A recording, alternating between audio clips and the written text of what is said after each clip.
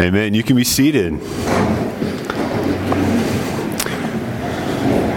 I suppose I could have asked you to stand for the whole time, but I wanted to be one up on Tony. So,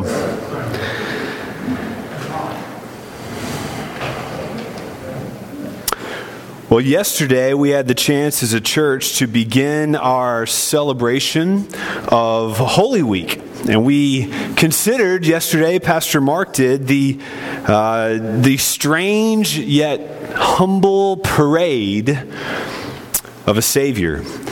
We saw how Jesus, who is King of the world, willingly returning to his city, where a city that he created, where he is the rightful Lord, the Lord of joy. And he returns there to die.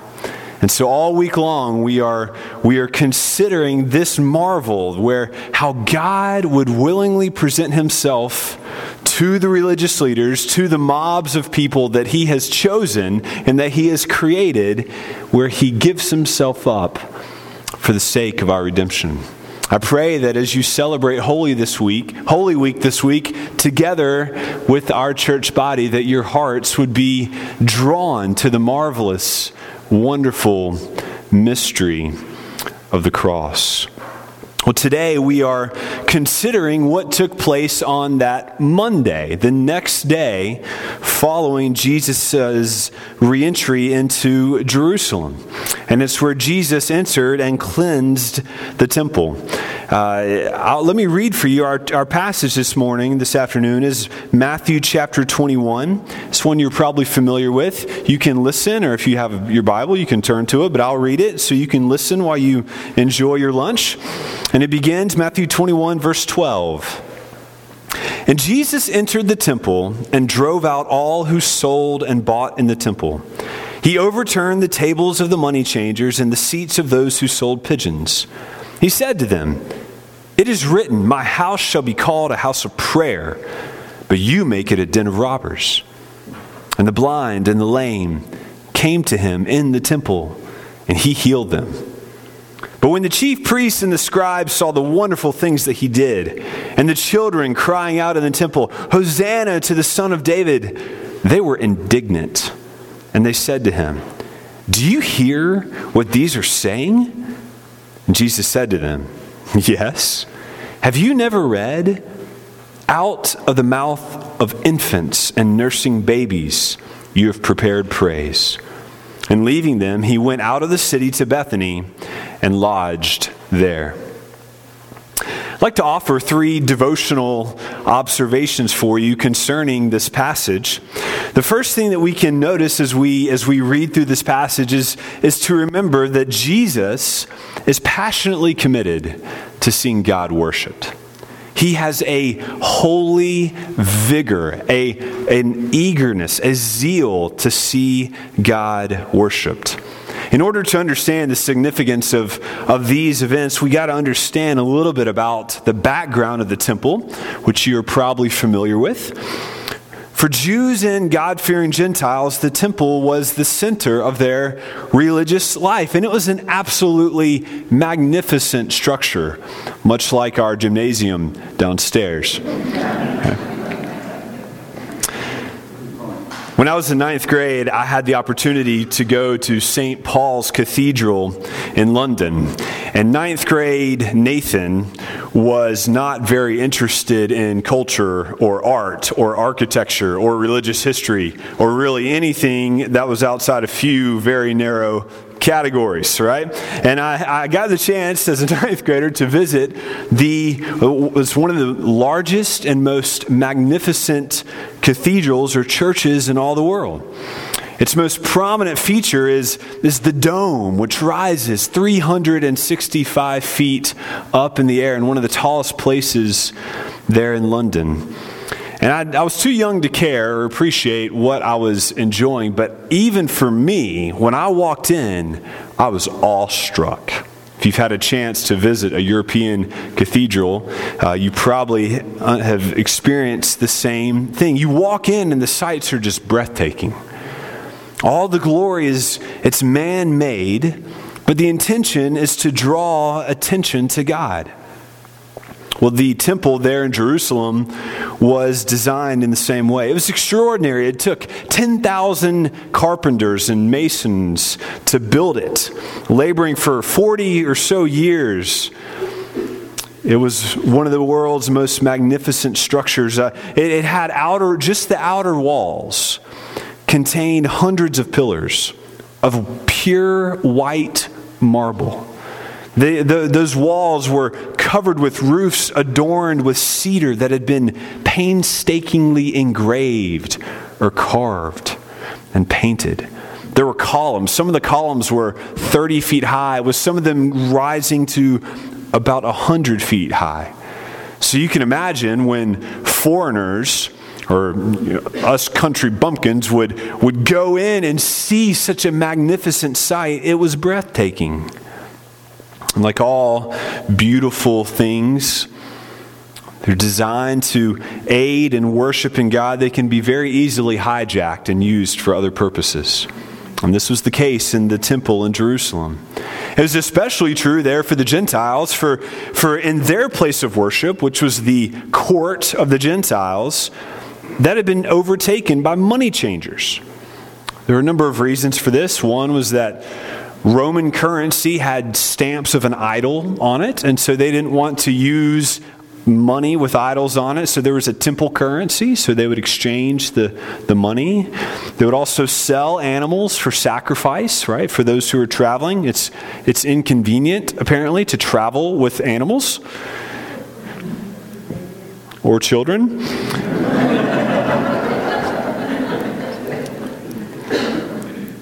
But the whole place had been transformed from a place of worship into something entirely different. Now, it's easy for us to look back and to think, oh, these terrible people, how could they have done such a thing, selling things in the house of the Lord? But could we not also be tempted in similar ways?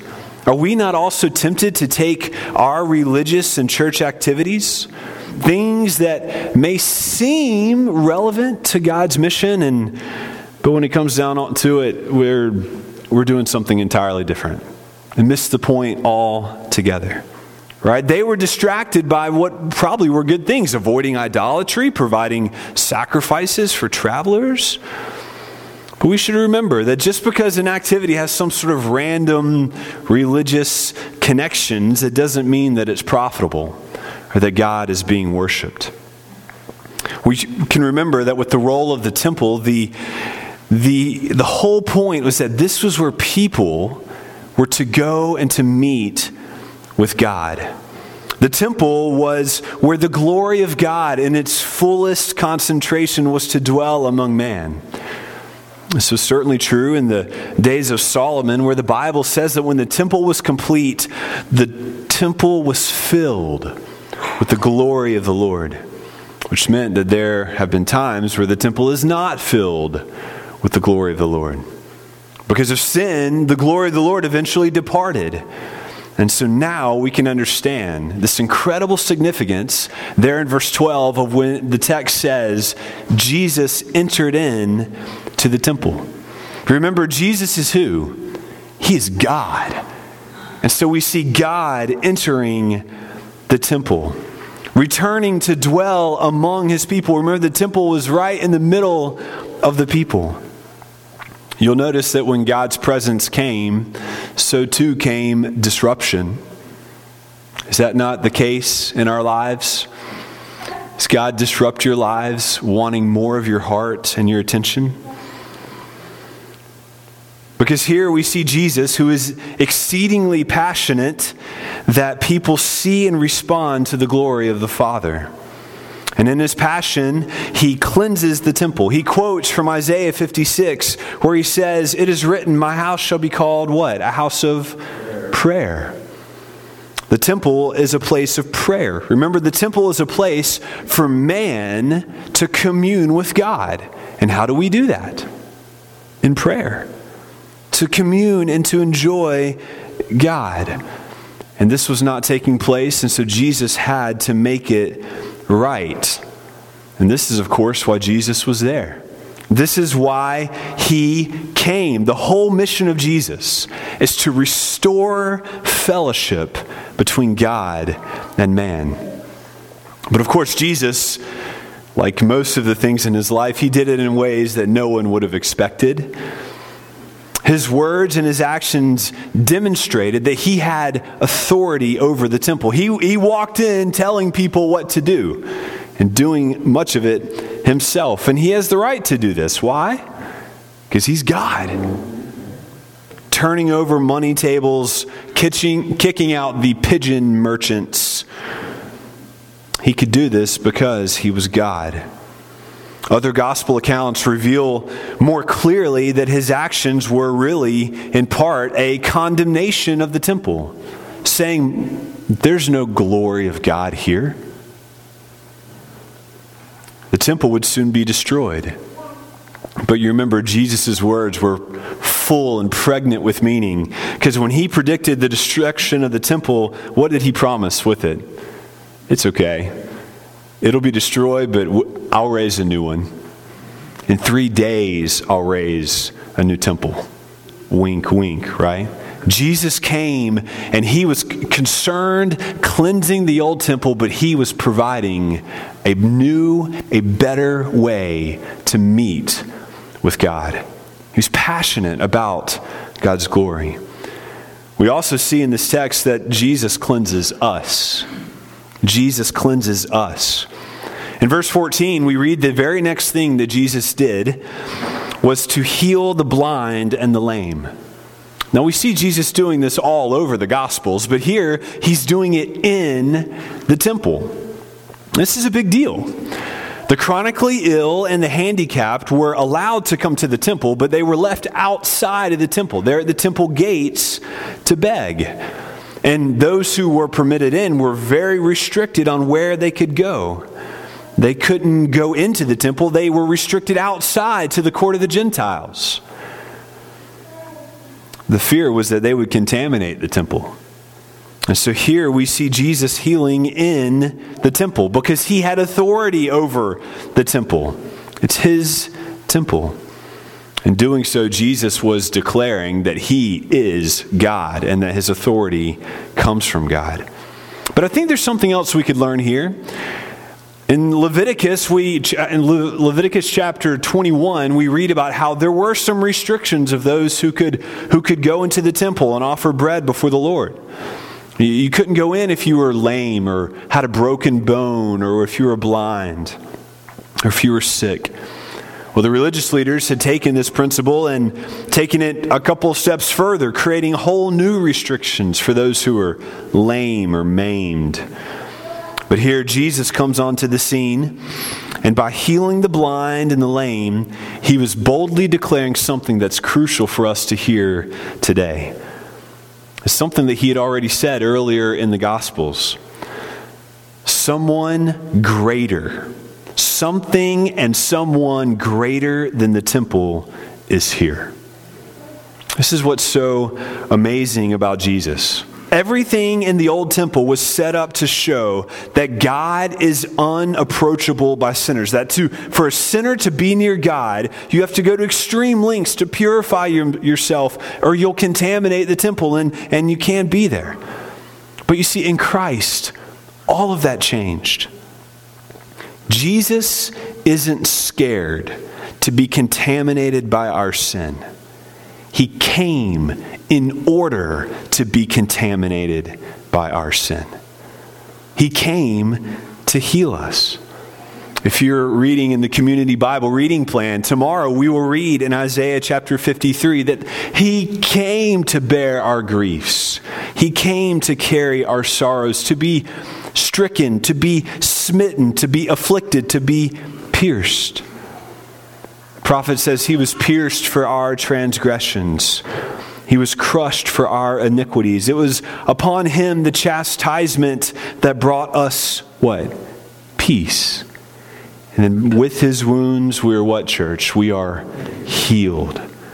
Oh, how fitting is it that Jesus was healing as he was cleansing the temple.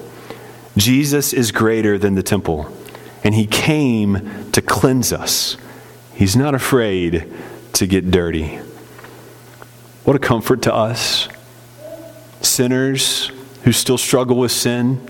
What a comforting invitation for those who are sinners far off from God.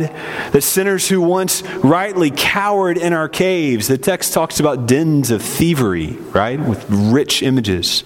Sinners who naturally hid from the glory of the Lord outside of the temple. We can come limping into the light, expecting to be healed. Because drawing near to Jesus doesn't make him dirty. It makes us clean. So draw near to him this Easter. A final point is to notice that God intends for the whole earth to be full of his praise. The whole earth to be full of his praise. If you think about the scope of the Bible, when man sinned, we see when man sins, God's glory leaves. When man sinned in the garden, God's glory pulled back from the earth in part, especially the full knowledge of it. In 1 Samuel chapter 4, we see that God's glory left the Ark of the Covenant. Later on, we'll see God's glory leaving the temple. This is clearly evidenced in this text here, verse 15. We read about the temple leaders, chief priests, the scribes. They were indignant at Jesus receiving praise. That's the sign of an unhealthy religious institution, is it not? And so the children were called upon. The children who had seen the miracles were repeating the phrase that they had heard the day before. Hosanna to the Son of David.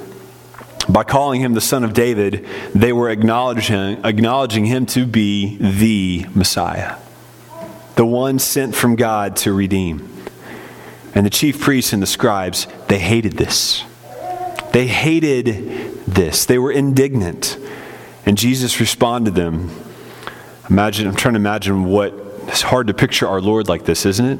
But he responded to them saying, have you never read, out of the mouths of infants and nursing babes, you've prepared praise? I thought I'd bring a show and tell illustration to remind you of how God has ordained the youngest to sing his praise. Jesus is quoting from Psalm chapter 8, verse 2. Listen. Well, as you read this, you'll see that the psalmist is eager to see that God's glory is acknowledged from the highest point to the lowest point.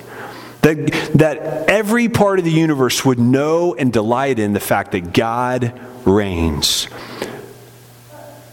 From the heavens to the nursery. Listen as I read from Psalm 8. Notice the difference in the distance, right? O Lord, our Lord, how majestic is your name in all the earth.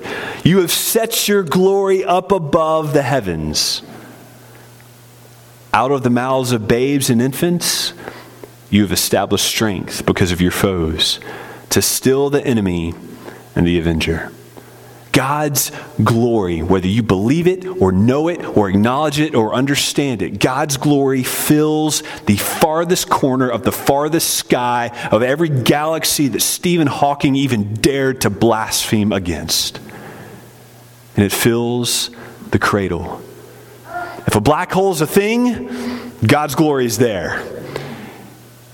And God's glory is with the children. God has ordained his glory to be acknowledged by the weakest, the lowest, the most helpless creatures of all the earth, the nursing infant. All throughout the Gospels, we see children attracted to Jesus. And he welcomes them.